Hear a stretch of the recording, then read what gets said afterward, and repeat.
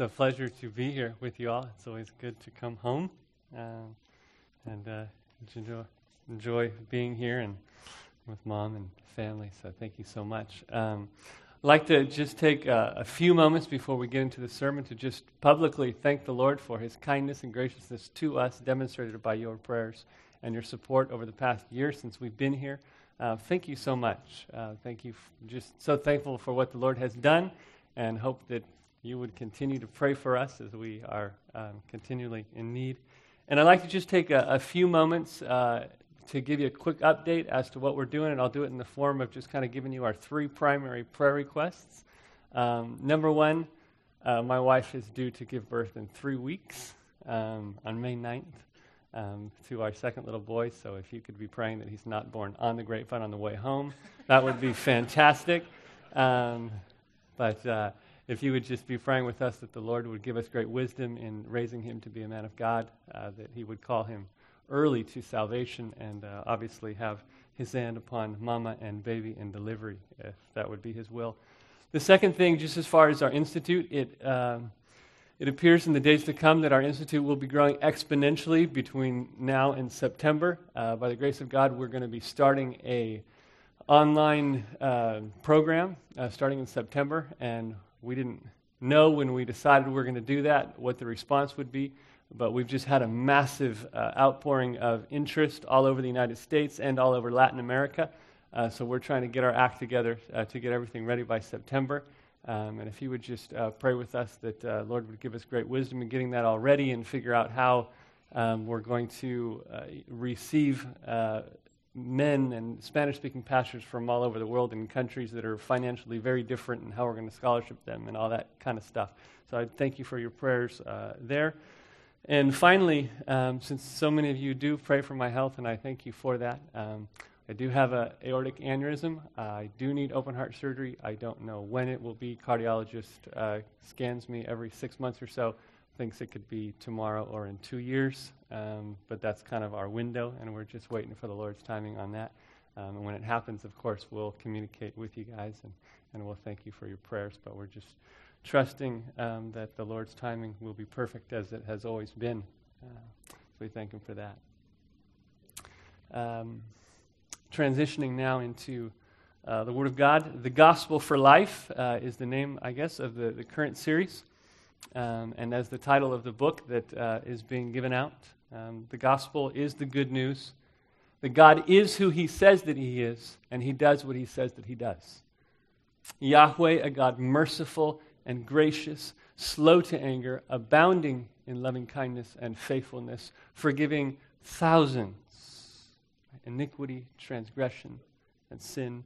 And in Jesus Christ, that forgiveness is sovereignly and graciously and freely given to all who will repent, take up their cross, and follow Him. The question that I would like to lay before us this morning is, how do we daily and responsibly live in light of God's sovereign forgiveness? And I think it is a question that is uniquely answered for us in the book of Malachi. Malachi's last book before the book of Matthew, the end of the Old Testament. God's sovereignty, His control over the universe, is perhaps one of my favorite doctrines. God is great. He rules and reigns how He pleases in all His creation. Nothing occurs outside of His control, whether good or evil, whether hard providences or evil providences, hard providences. God takes responsibility for every detail, every sparrow that falls, every child that dies, every bloody war, every thankful heart. Yahweh gives and Yahweh takes away. Amos cries out, "Does evil come upon a city unless Yahweh has done it?" In Isaiah we read, "I am Yahweh and there is no other. Besides me there is no God. I am Yahweh, there is no other. I form light and I create darkness. I make well-being and I create calamity. I am Yahweh who does all these things." Isaiah says it is He who sits above the circle of the earth, and the inhabitants are like grasshoppers. He stretches out the heavens like a curtain, spreads them out like a tent to dwell in. He brings princes to naught and makes the rulers of the earth as nothing. He measured the waters in the hollow of his hand. He's the immutable, invisible God, the blessed and only wise sovereign. He's immutable, invisible, King of kings, the Lord of lords. He alone has immortality. He dwells in unapproachable light. No one has seen him nor can. To him be all the honor and eternal dominion. His wisdom is beyond our comprehension. Right. His judgments are unsearchable. His ways are inscrutable. His glory is something that he reserves for himself. He will not give it to another. He has all power, all wisdom. He is perfect, and he never, ever, ever changes. I think in part that is why I love the Old Testament. Because the God of Adam, not this one, but the original,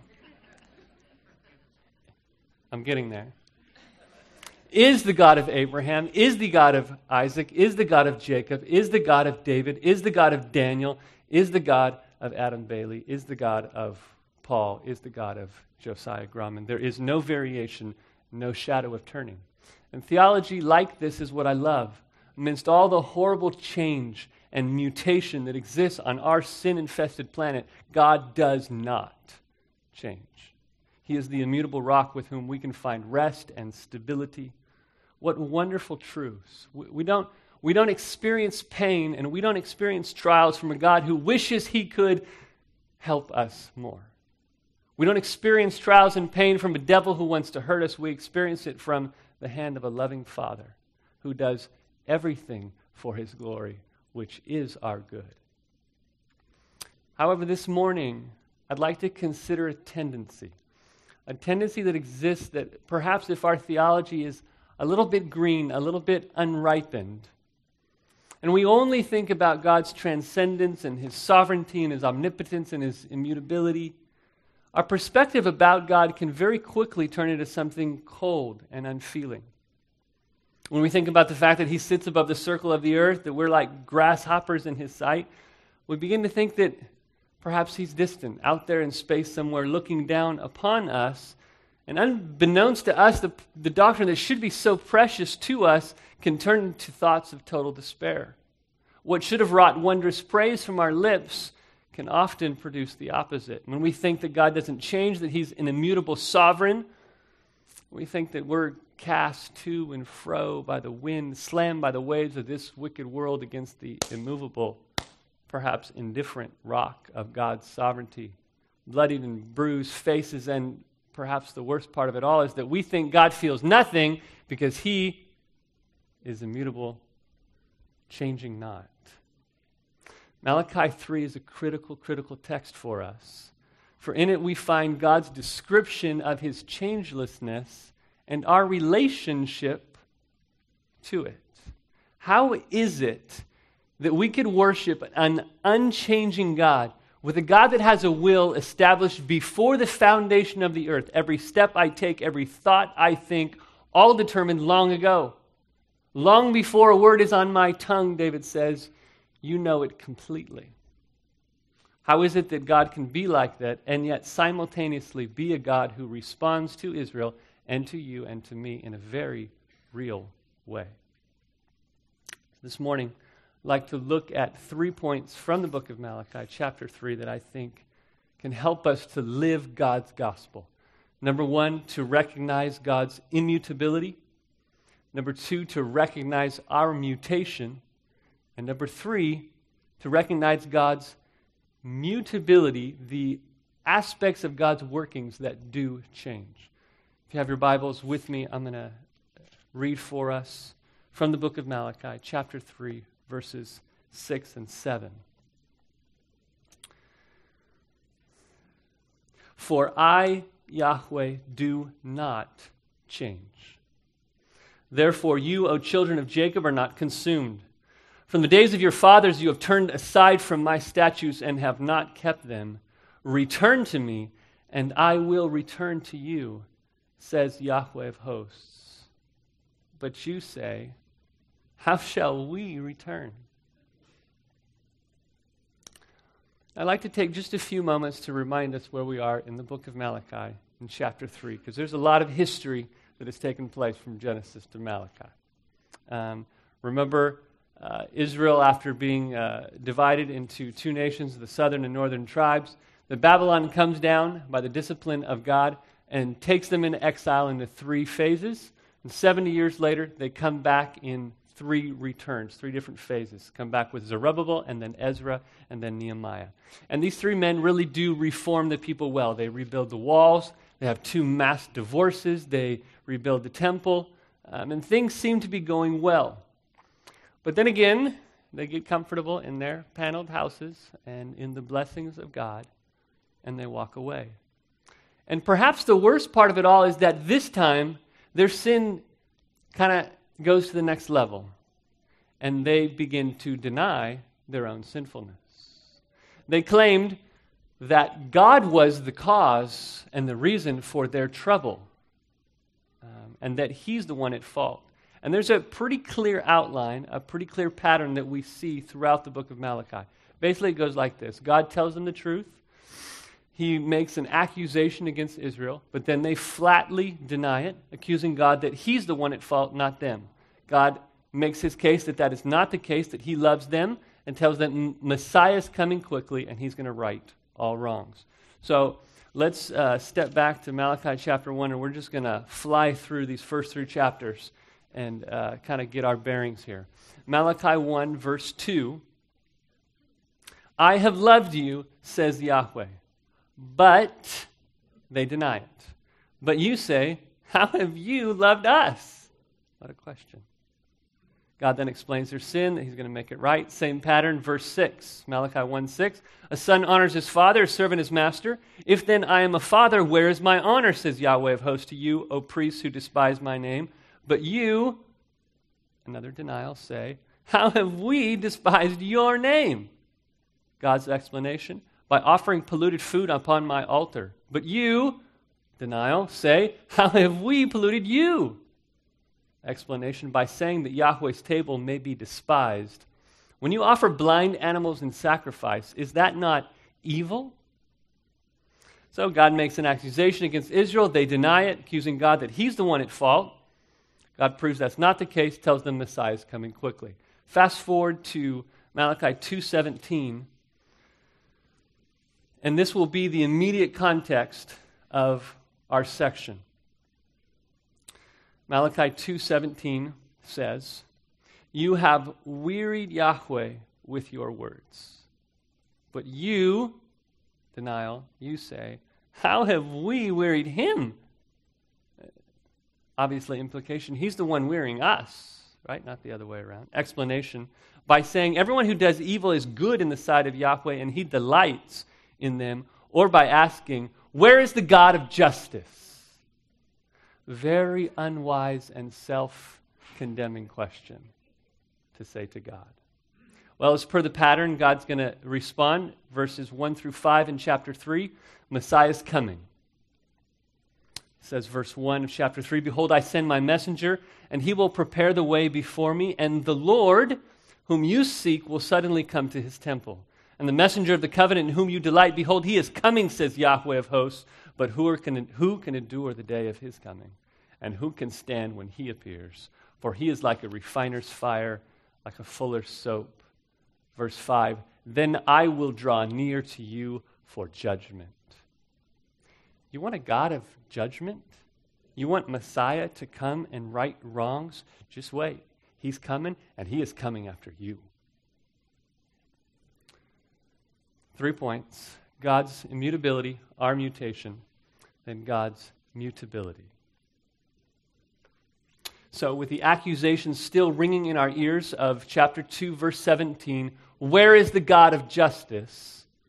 God responds quite graciously and quite patiently in verse 6, right here where I have always been. I do not change. I am the same yesterday and today and forever. I, Yahweh. Just hearing His name should have made the point very clearly. Yahweh is the great I am, the generational God who keeps His promises to the sons of Jacob throughout all time, throughout all generations. And just hearing His name should have brought that to remembrance that His promises are irrevocable. should have known that. But when they looked around at all the injustice and the pain that they felt in their lives, God appeared distant, like he had abandoned them. Have you felt like that before? I know I have. Many days crying out accusations against God, wondering what kind of selfish, egotistical, narcissist of a God would make us suffer just for his glory. Pain and trials disorient us from reality, and we need his word to bring us back. And notice God's response. He says, right, I do not change. Same word used throughout the Old Testament. Jeremiah 2:36 is an example where Israel changes. She changes her allegiance first from Israel, and then to Assyria, and then to Egypt, and then whatever seems best in the moment. God's not like that. God's not like that in his being, and God's not like that with his word. Psalm 89:34 says, I will not violate my covenant or alter, the same word that we have in Malachi 3, or alter the word that went forth from my lips. God does not change. But I guess the question here in the context in verse 6 is, why is it that God's changelessness, I do not change, proves specifically that he's a God of justice, that he's a just God? If injustices were taking place, and God is the sovereign creator, the sovereign ruler of the world who takes responsibility for everything that happens in this world, does that not make him unjust? God basically says, well, wait a minute. You want me to demonstrate justice? You think that I've changed because you haven't received justice? That, I used to be a God of justice during the time of David and Solomon and during Moses, but now I'm not anymore because you're not prospering like Israel prospered during those times. Look, if you receive justice, you would be in hell. Right? And my immutable promises, you sons of Jacob, calling to remembrance the promises made to the fathers, these promises are the only reason that you haven't already been consumed by my wrath, because you have long since deserved it. One commentator states, ye are mistaken in inferring that because I have not yet executed judgment on the wicked, that I am changed from what I once was, namely a God of judgment. Yet ye yourselves, being not consumed, as ye have long ago deserved, are a signal proof of my unchangeableness. The thing to do to a nation as wicked as Israel would be to wipe them out. And the only explanation for why that hadn't already happened is what? Because God does not change. God does not make a promise to a people and then forget it and then abandon them. Unlike what Israel thought, the just thing for the God of justice to do was not to be like them. It was to keep his unchangeable promise to their fathers. Hosea 11:9 says, I will not carry out my fierce anger, nor will I turn and devastate Ephraim, for I am God and not man. God wasn't going to commit or want them to commit the sin of Psalm 50:21. You thought I was altogether like you. I will rebuke you to your face. It's a serious sin to think that God's like us. Before moving on to point 2, I'd like to just make a quick theological aside and ask the question, when the text says here, I, Yahweh, do not change, to what does he refer? To his actions, to his character, to his will, to his being? We're going to talk a little bit later on about the aspects of God's dealings with us that do change, right? God the Son became man, right? A sort of change, and yet he remains the same. So it's important to define here what aspects of God's being do not change before we get into point 3. God's character, God's promises, God's decree, his knowledge, his essence. When we talk about God's being, these things are unchangeable. In his being, he is perfect and he is immutable. His actions may change. He saves some, he judges others. But he himself cannot change. We must not be tempted by the modern, wannabe evangelical idolatry that goes around the United States by men like Rob Bell, Love Wins. I don't know if you've talked about that or heard about him. A man who says that hell doesn't exist, that the atonement is just a good example for us, etc., etc. Right? And says that our concept of love wins over God's word. That is foolishness. God is mightily beyond our pitiful brain synapses. He is sovereign. He is just. Hell is real, and it is terrible. And if I don't understand something about God or God's ways, with Job, I must stand, though suffering in the ashes, and I must put myself under his sovereignty and worship, affirming how much greater he is than my mind, and say with Job, behold, these are but the outskirts of his ways, and how small a whisper do we hear of him. So let me ask you, has there ever been a time in your life, trying to apply this first point that God does not change, has there ever been a time in your life when you felt God to be sweet? A time like David's reign, when there weren't trials besieging you from every side, and you danced, as it were, with David and tasted the goodness of God and his promises. You looked ahead with great hope. At seeing his face, you were filled with tears as you sang about the cross. But now, perhaps not so much. God is the same right now as he was in the most enraptured moment of your Christian life, 20 years ago, 25 years ago. He does not change. He is just as sweet today and tomorrow and forevermore as he has ever been. And so just like with Abraham and Israel and the promises that God made to them, if God loved you before the foundation of the world, then he will love you tomorrow and forevermore, because he doesn't change. So point one, we recognize God's immutability. Now point two, God doesn't change, but we do. We do. Recognize our mutation. Verse 7 says, from the days of your fathers, you have turned aside from my statutes. What a colossally gracious understatement to the people of Israel.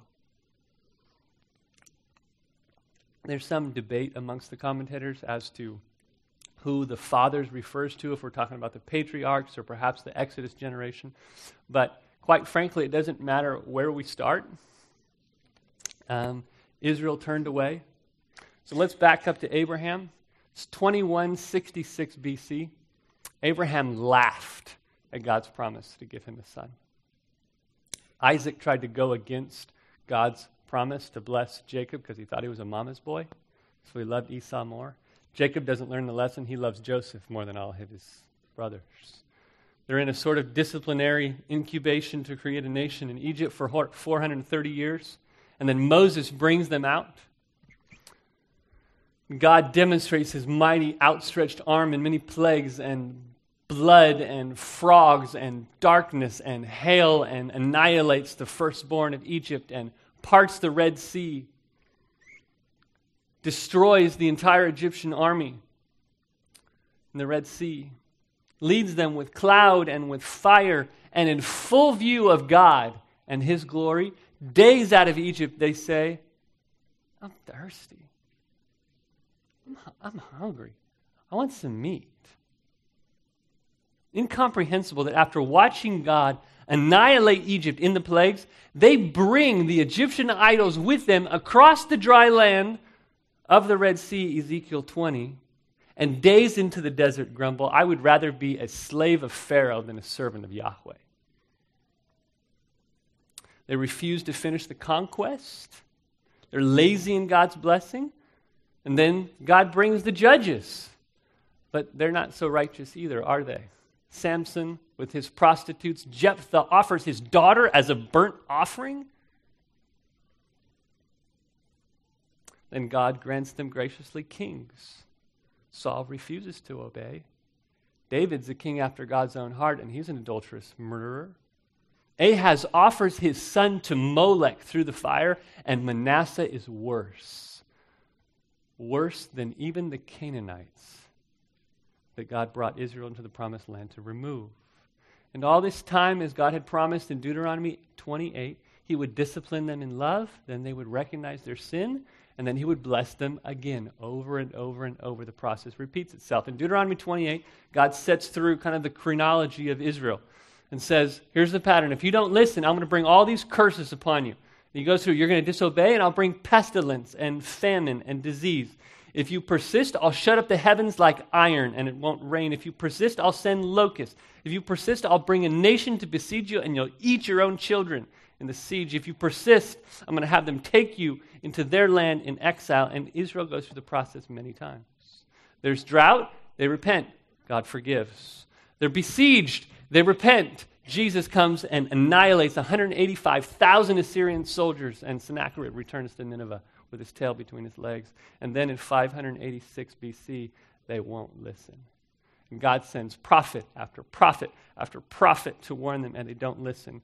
God brings the Babylonians to Jerusalem. They eat their children in the siege. He takes them into exile, and then they cry out, forgive, forgive. And 70 years later, Daniel gets on his knees, and he prays, and God returns them to the land and blesses them. They rebuild the temple, they rebuild the walls, and then they get into their paneled houses, and they forget. From the days of your fathers, you have turned aside.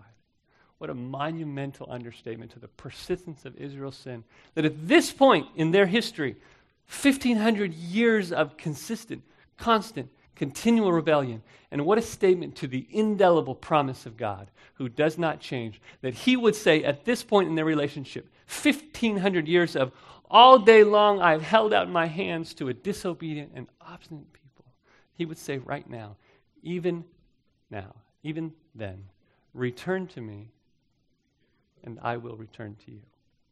And he's still waiting. Offer's been on the table for 2,500 years, and he's still waiting until Romans 11:26, all Israel is saved. And notice this is actually quite worse than this. Notice in verse 7, the gall of the Israelites. God says, return to me and I'll return to you. And they say, oh, thank you. Man, we needed some help here and some direction. And they say, how shall we return? Now, some commentators completely missed the boat here and see Israel sort of humbly seeking God's information. Like, okay, I want to return. How do I do that? How shall we return? No. Verse 13, a couple verses later, talking back about our section, Yahweh says, your words have been arrogant against me. Right? In the context, Israel saying, wait, us return?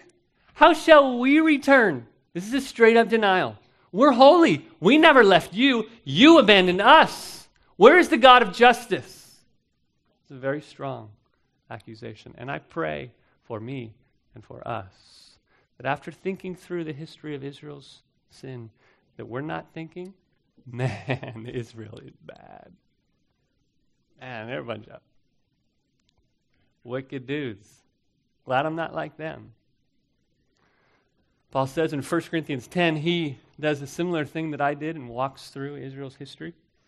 And then he says this, we must not put Christ to the test as some of them did and were destroyed by serpents, nor grumble as some of them did and were destroyed by the destroyer.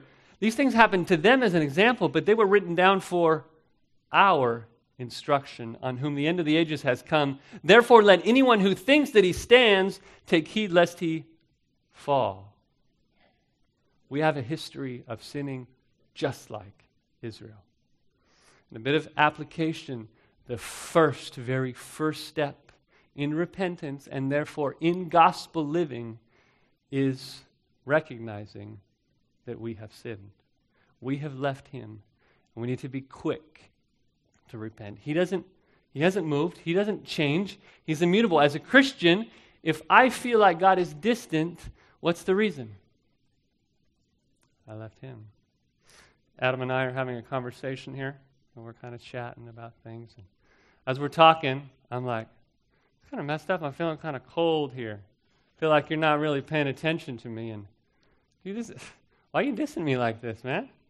Like, I need your help right now. And where are you? Like, why have you abandoned me? And Adam's over here thinking like, you seriously can't be that unintelligent. I got the crutch here with my knee. I haven't moved. Yes, we can be that unintelligent.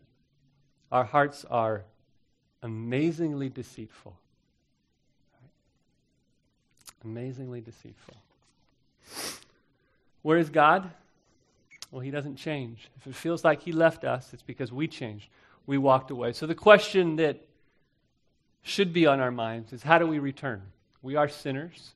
How do we get back? Well, God tells Israel, return to me, and then he lays it out for them. It's very simple. It's obedience. I don't want to get into all the details of verses 8 and following. We're just going to read verses 8 through 12, and then I just have a few comments. How shall we return? And God answers, will a man rob God? Yeah, you are robbing me. Another denial. But you say, how have we robbed you? Like they don't owe anything to God. And your tithes and contributions, you are cursed with a curse, for you are robbing me, the whole nation of you. Bring the full tithe into the storehouse, that there may be food in my house, and thereby put me to the test, says Yahweh of hosts, if I will not open the windows of heaven for you, and pour down for you a blessing until there is no more need. I will rebuke the devourer for you, so that it will not destroy the fruits of your soil, and your vine in the field it shall not fail to bear, says Yahweh of hosts. Then all nations will call you blessed, for you will be a land of delight, says Yahweh of hosts. Now, I trust you understand there's context here.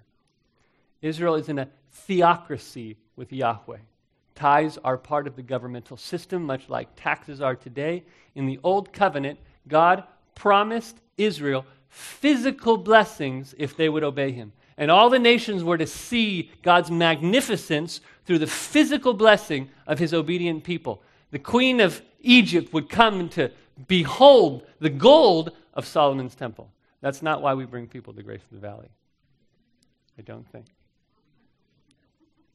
Right? We do not have those physical promises today. We are not in a theocracy with Yahweh. But much remains the same. They had a commandment from God. We have commandments from God. They disobeyed. We disobey. They lost their privilege. We lose ours. How do we get them back? Well, just like Israel, by obedience to the promises, to the commandments. You say, I don't feel the blessing. Then obey. I don't feel joy in my salvation. I think I'll read a Piper book. That was a joke. I know, we love Piper, but obey, repent and obey. Joy comes after obedience. Right? David cries out, return to me the joy of my salvation. Right? And by God's grace, many did so. Malachi 3, verses 16 and 17 says that those who feared Yahweh spoke with one another. Yahweh paid attention to them and heard them. And the book of remembrance was written before him who feared Yahweh and esteemed his name. And he responds to them, they shall be mine, says Yahweh of hosts, in the day when I make up my treasured possession, and I will spare them as his man spares his son who serves him. Well, how do we apply this second point? Well, point 1, God doesn't change.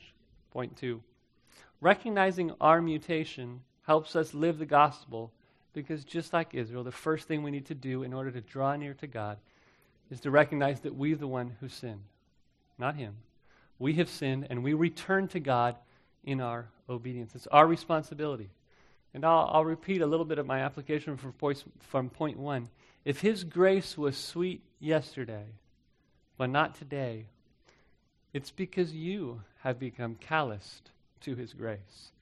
You have become insensitive to his mercies. They are new every morning. They are there. You've missed them because you've sinned. Repent and obey, that the joy of your salvation would return. Finally, point 3, to live the gospel, we must recognize God's mutability. I'm not going all wacky theologically on you here. I just want us to notice something in the text. The way that God describes himself to us.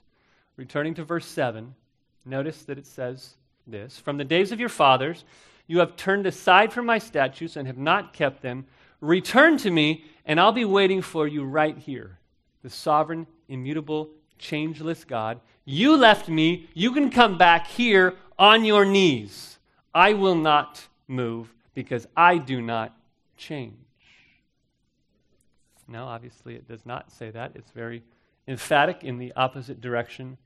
I will return, says Yahweh Tsavaot, Lord of hosts, the sovereign of the celestial armies. I will. Shuv is the verb in both instances. Return, and if you return, I'll return. The question on our minds is trying to fit these two verses together. This word returns is the word most often translated repent. Repent and I'll repent. I don't want to get too overly theological in discussing what the commentaries do, if this is an anthropopathism, if this is figuratism and such, but let me just say this. If we let our theology get in the way and we say, well, God doesn't change, he's immutable. God isn't really returning. He had a plan from before the foundation of the world, and we just kind of throw the statement out as meaningless. Right, could God have said that? Right, what are we accusing God of if he's not wise enough to communicate truth to us? Right? The Holy Spirit is masterful in language, infinite in vocabulary, and he did not describe God to us as being unchanging and unmoving. He described him as being unchanging and returning. So God's communicating something to us, and we must not miss it. Moses prays, God repents many times in the Bible. God wrote the scriptures, and that is his description of himself. We simply cannot say from a biblical perspective that God is distant and cold, not involved. That's not the picture that God has painted of himself for us. However, how is it that we're supposed to understand this change, this returning, in light of the fact that in the previous verse, it very clearly states, I do not change. So, I do not change, but I will return.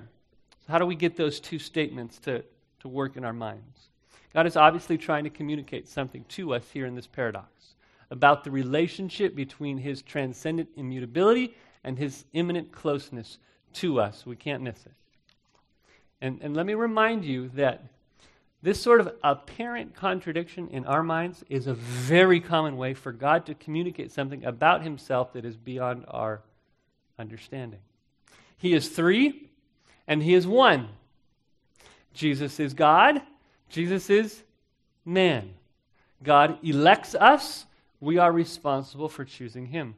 We don't get at a right understanding of these truths by just flattening them out in our minds, by choosing one or the other. Either you're a Mormon or you're a polytheist, like Jesus, God, God's one or God's three. No, it's both. Both. So, got to let them live in harmony. Like Spurgeon says when asked about election and responsibility, he said, reconcile them. I never reconcile friends. I love that quote. No reason to. Genesis 6:6. Yahweh repented that he had made man on the earth, and it grieved him to his heart. Numbers 23:19. God is not a man that he should lie, or a son of man that he should repent. God cannot repent. God repents many times in the Bible. So either God is flatly contradicting himself, not an option, or he's communicating to us in a language that we can understand, something that without this terminology would be impossible for us to get. Genesis 6:6, God repents, and it grieved him to his heart. Does God have an aorta? Physical heart and arteries and valves and blood? Don't think so. John 4, he's a spirit. However, that doesn't mean we just throw the whole statement out as meaningless. How dare we insult God's communication like that? God in his great love for us speaks to us in our language, in our term. He repents, it is real, but he doesn't repent like us. He's not a man. This is one of the, as I mentioned earlier, primary sins of the Old Testament committed by the Israelites. Psalm 50:21. You thought I was like you, but I will rebuke you to your face. God's not like us. He does not change, but if we return, he'll return. So 2 things we need to affirm here. First of all, God's nature is changeless. but he does change his actions in accordance to his nature. And that is real change from our perspective. Just stick with me for a few moments here. I am a seminary professor, and so some of that often leaks out here. But on the one hand, we must confirm God's sovereignty. His plans do not change. If they seem to change from our perspective, then of course he had that change planned from before the foundation of the world. There's never a plan B with God. Scripture is very clear on that. Right? Psalm 33:10, if you want to jot it down, says, Yahweh foils the plans of the nations. He thwarts the purposes of the peoples, but the plans of Yahweh stand firm forever. The purposes of his heart throughout all generation.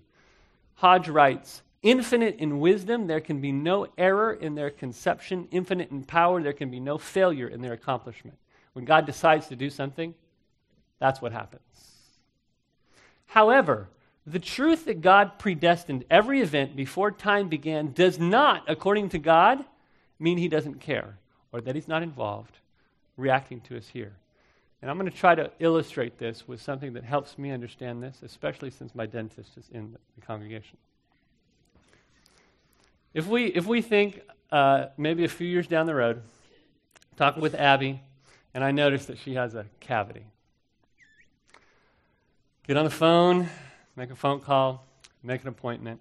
And I know exactly how the whole thing's going to go down, right? We're going to get there. I know where it is. We're going to get into the waiting room, and he's going to very kindly say hi, and then we'll wait till he's finished with the patient he's working with. We'll be called back, and then Abby's going to look at me with her little puppy eyes, and I'm a little scared, and then the shot, and then the drill, and then... So we kind of know what happens. We understand this. But does that mean that when it actually happens, and we drive there, and my daughter is sitting in the chair, and she's looking at me with tears in her eyes, wanting to hold me, that I'm like, you know what? I made this appointment for you. I planned all this. I determined it, as it were, and I know it's for your best good, so just doesn't affect me, or do I well up in tears in my own eyes as I watch her scared? I do. And that's what God does, according to the Scripture. Just one example, we're not going to read it, in Deuteronomy 31:16 and following. God walks through Israel's history, and he prophesies in detail exactly what they're going to do. And he says, you're going to walk away from me, you're going to sin in this way, this is what you're going to do, and then this is how I'm going to respond. Deeply to your future sin. It's not like, oh, this is what you're going to do, and so I already planned it, and who cares? Very different.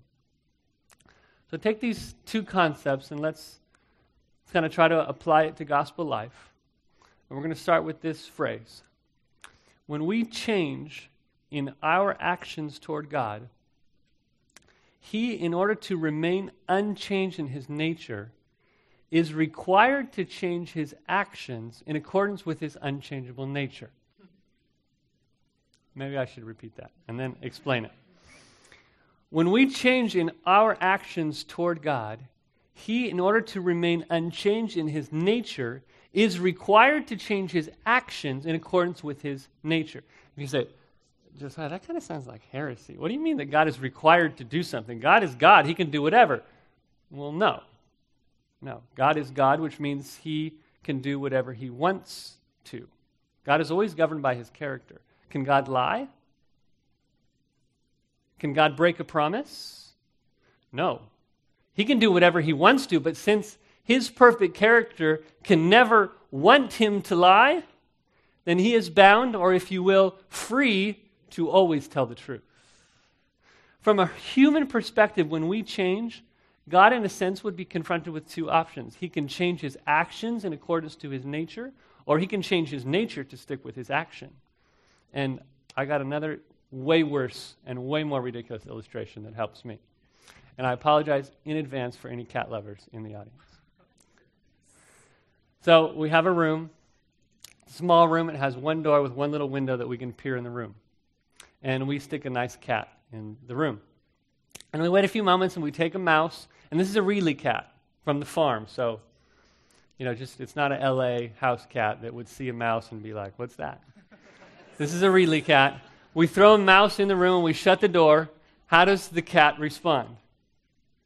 The cat is as happy as a lark, runs after the mouse, plays with it a little bit, kills it, eats it, and is now sitting in the corner of the room, curled up, digesting, as happy as can be.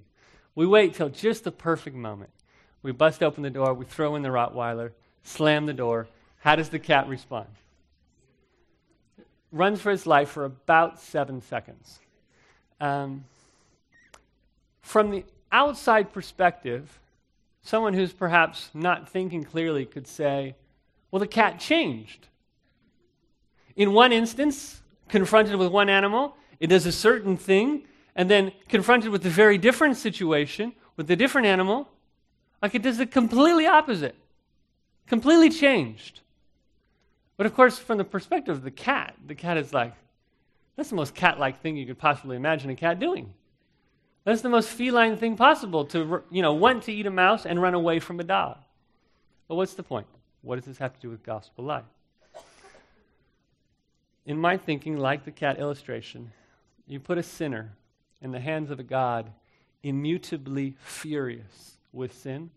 Psalm 5:5, God hates all evildoers. And it is a terrifying, terrifying thing. He must cast him into hell and torture him eternally. And as kind and as merciful as you know God to be in Jesus Christ, he must judge the ungodly because he is immutably just. And it will be eternal because he will remain unchangeably furious at that sinner forever. Hebrews says it is a terrible thing to fall into the hands of the living God. He is a consuming fire. But in the same hands of the same God, if before he dies, that sinner repents, obviously it's God who grants the faith and the repentance. But this sinner prays and is washed in the blood of God's beloved Son. By that same divine, unchangeable law which forces God to judge sin, God must bless that repentant sinner. Why? Because he is unchangeably merciful. Now that God has washed away our sins, he has voluntarily, because of his grace, put us into a covenant with himself in which it is impossible for him not to bless us. If that sounds hard to believe, listen to Romans 8:32. He who did not spare his own son, but gave him up for us all, how will he not also with him graciously give us all things? It's impossible not to happen. When we pray and we live, this is what we appeal to. This is gospel living. It is appealing to God's unchangeable character. Lord, not be all else to me, save that thou art. I plead with you, God, just be to me exactly who you are, because that is gospel. You are good news to me. This is how the great men of old prayed and lived. Moses, the most humble man that ever lived, notice how he prays to God, Numbers 14:17. And now, please, let the power of the Lord be great, as you have promised. Saying, Yahweh is slow to anger and abounding in steadfast love, forgiving iniquity and transgression. He will by no means clear the guilty, visiting the iniquity of the fathers on the children of the third and fourth generation. Please pardon the iniquity of this people according to the greatness of your steadfast love, just as you have forgiven this people from Egypt until now. It's not that we presume upon God's grace, but we do expect him to complete his promises. We expect him to react according to his nature in a dependable, expected, unchangeable, revealed in Scripture way. This is why God does anything that he does. As we think about the cross and resurrection this week, Hebrews 2:10 says that God sent his Son to the cross because it was fitting. It was fitting for the Father to crush his Son. It was the perfect act, according to God's nature, to reveal his justice by crushing his Son and to reveal his mercy by saving us through it. Return to me and we'll see. We'll see. We'll see how I'm feeling. We'll see how you've been doing lately, and I may return to you. God is not a man that he should change his mind. I will return to you. And faith is being certain. It's expecting and hoping fully that he is a rewarder of those who earnestly seek him. I don't preach to you and to me, repent and believe, and God, we'll see. God may forgive you.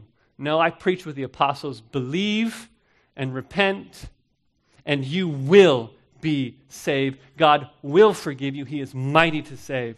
I ask reverently, I ask fearfully, I ask trembling on my part, but I know how he will respond. When we read in Matthew 7, Christ doesn't say, ask and maybe it'll be given to you.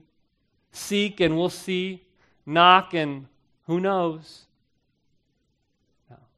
God is dependable because God is unchangeable. And I trust that in the moment that I make that decision and begin to lift my foot to take that very first step toward God, a step that he planned and enabled me to take from before the foundation of the world, he will already have made unimaginably large strides toward me. This is the doctrine that perhaps brings me more daily peace and comfort than any other. I don't know if you have ever asked yourself the question, one that Ezra asks in Ezra 9. How could God forgive again? I who have sinned over and over and over and over again in the same stupid way, the same stupid sin. I've come to him 100 times with the same tears, asking the same thing, just as ashamed, just as broken, and I never learn. And one of these times, God is going to say to me, enough. No, then God would be just like me. He is God and he does not change. He keeps no record of wrong. And you will find him to be the same God today, ready to forgive, and tomorrow as you did 20 years ago, 30 years ago, 50 years ago when he forgave you.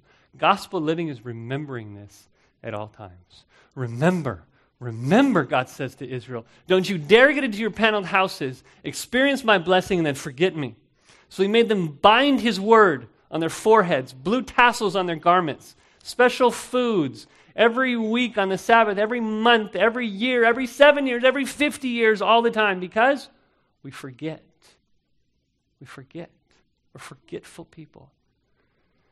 So just, I thought that gospel living was like, living full of the Spirit and love and joy and peace and patience and self-control, right? Yes, but listen to, in 2 Peter 1:5, listen to how Peter describes to us how we obtain those things. Supplement your faith with virtue, virtue with knowledge, knowledge with self-control, self-control with steadfastness, steadfastness with godliness, godliness with brotherly affection, and brotherly affection with love, all the things we desire. For if these qualities are yours and increasing, they keep you from being ineffective or unfruitful in the knowledge of our Lord Jesus Christ. Whoever lacks these qualities is so nearsighted that he is blind. Notice this. Having forgotten that he was cleansed from his former sins. If you don't love, if you aren't godly, why is it, according to Peter? You forgot. You forgot who God is. You forgot what God has done. Remember him for what he has done. Remember him for who he is. Remember the cross. Thank him for saving you from his wrath. Think of hell, and thankfulness will abound. Think of his tears, and the joy of the Lord will come. Think that he died for his enemy, and the Holy Spirit will lead you in love. Think of the fact that you were dead, and you will be energized to evangelize. Remember your God. He is gospel. Let me close with one quick warning, exhortation. If you're thinking, okay, I think I got it. God never changes. He always stands ready to forgive. That's good news. I can go to him at any moment. And you know what? I'm kind of busy right now. Work is tough. I'll apply all this stuff in a few years. God will be the same then when I retire and the kids are out of the house, right? Well done. You have understood points 1 and 3. But you forgot the middle point. God doesn't change, but we do. So 2 quick reminders. Obviously, you could die tonight. He doesn't change, but our life is a mist. God is not our grandpa in the sky. He's not to be trifled with. He is holy. His character is dependable, but that should cause us Christians to fear. Lest we prove, as Hebrews says, that we have not truly taken hold of Christ as we thought we had, we find that God is still furious with us. And number two, in our mutation, just like Israel, we can very easily get to the point in which there's no longer any chance for repentance.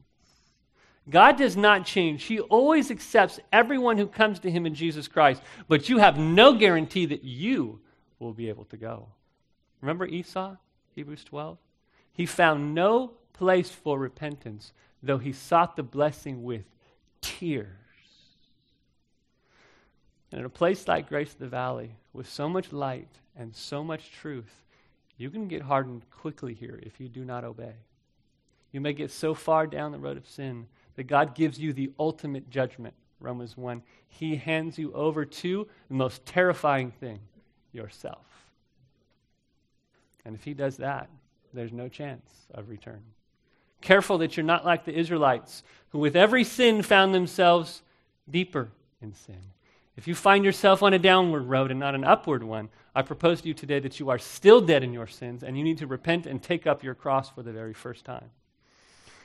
And we can always run to the throne of grace and find the unshakable fortress that our souls seek.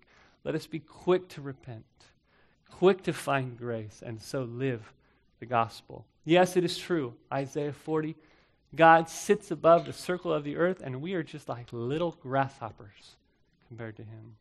But that great theology should not produce coldness. We should keep on reading the chapter. A few verses later, God, talking about how big he is, says this: if I'm like this, if I'm this great, and I'm this mighty, with my eyes peering into every crevice of my creation, then why do you say, O Jacob, and speak, O Israel, my way is hidden from Yahweh? God's sovereignty, according to God, proves that he cares. That God is big, and God is everywhere, and God is sovereign, proves that God is here. Psalm 139. If God is with me everywhere, no matter what, then that means he is right here with his hand upon my shoulder, and that thought is far beyond my comprehension. Praise his name. It's also true that we sin and we run away from God. God knows that already. Now, isn't that amazing? Even when God saved us, he knew every sin, past, present, and future, even the sins that I have yet to commit. We don't surprise him. So we know that he's going to discipline us in love, but we also know that he's going to grant us the grace to repent and through his discipline fall back into his mercy and not his judgment. Let's pray. Father, I think of how my Savior described you in the prodigal son parable. At rock bottom, the prodigal says he was longing to be fed with the pods that the pigs ate, and no one gave him anything. But he comes to his senses, and he arose and came to his father. And while he was still a long way off, his father saw him, does not stay on the porch. He felt compassion and ran and embraced him and kissed him. Thank you for being that God. Thank you. We praise you for being who you are, a God great in compassion and mercy and justice. Thank you for doing what you do, and thank you for what you have done in our lives in dying our death, that we might have new life. Thank you for rising from the dead. Thank you for the promise, I, Yahweh, do not change. Return to me, and I will return to you. Amen.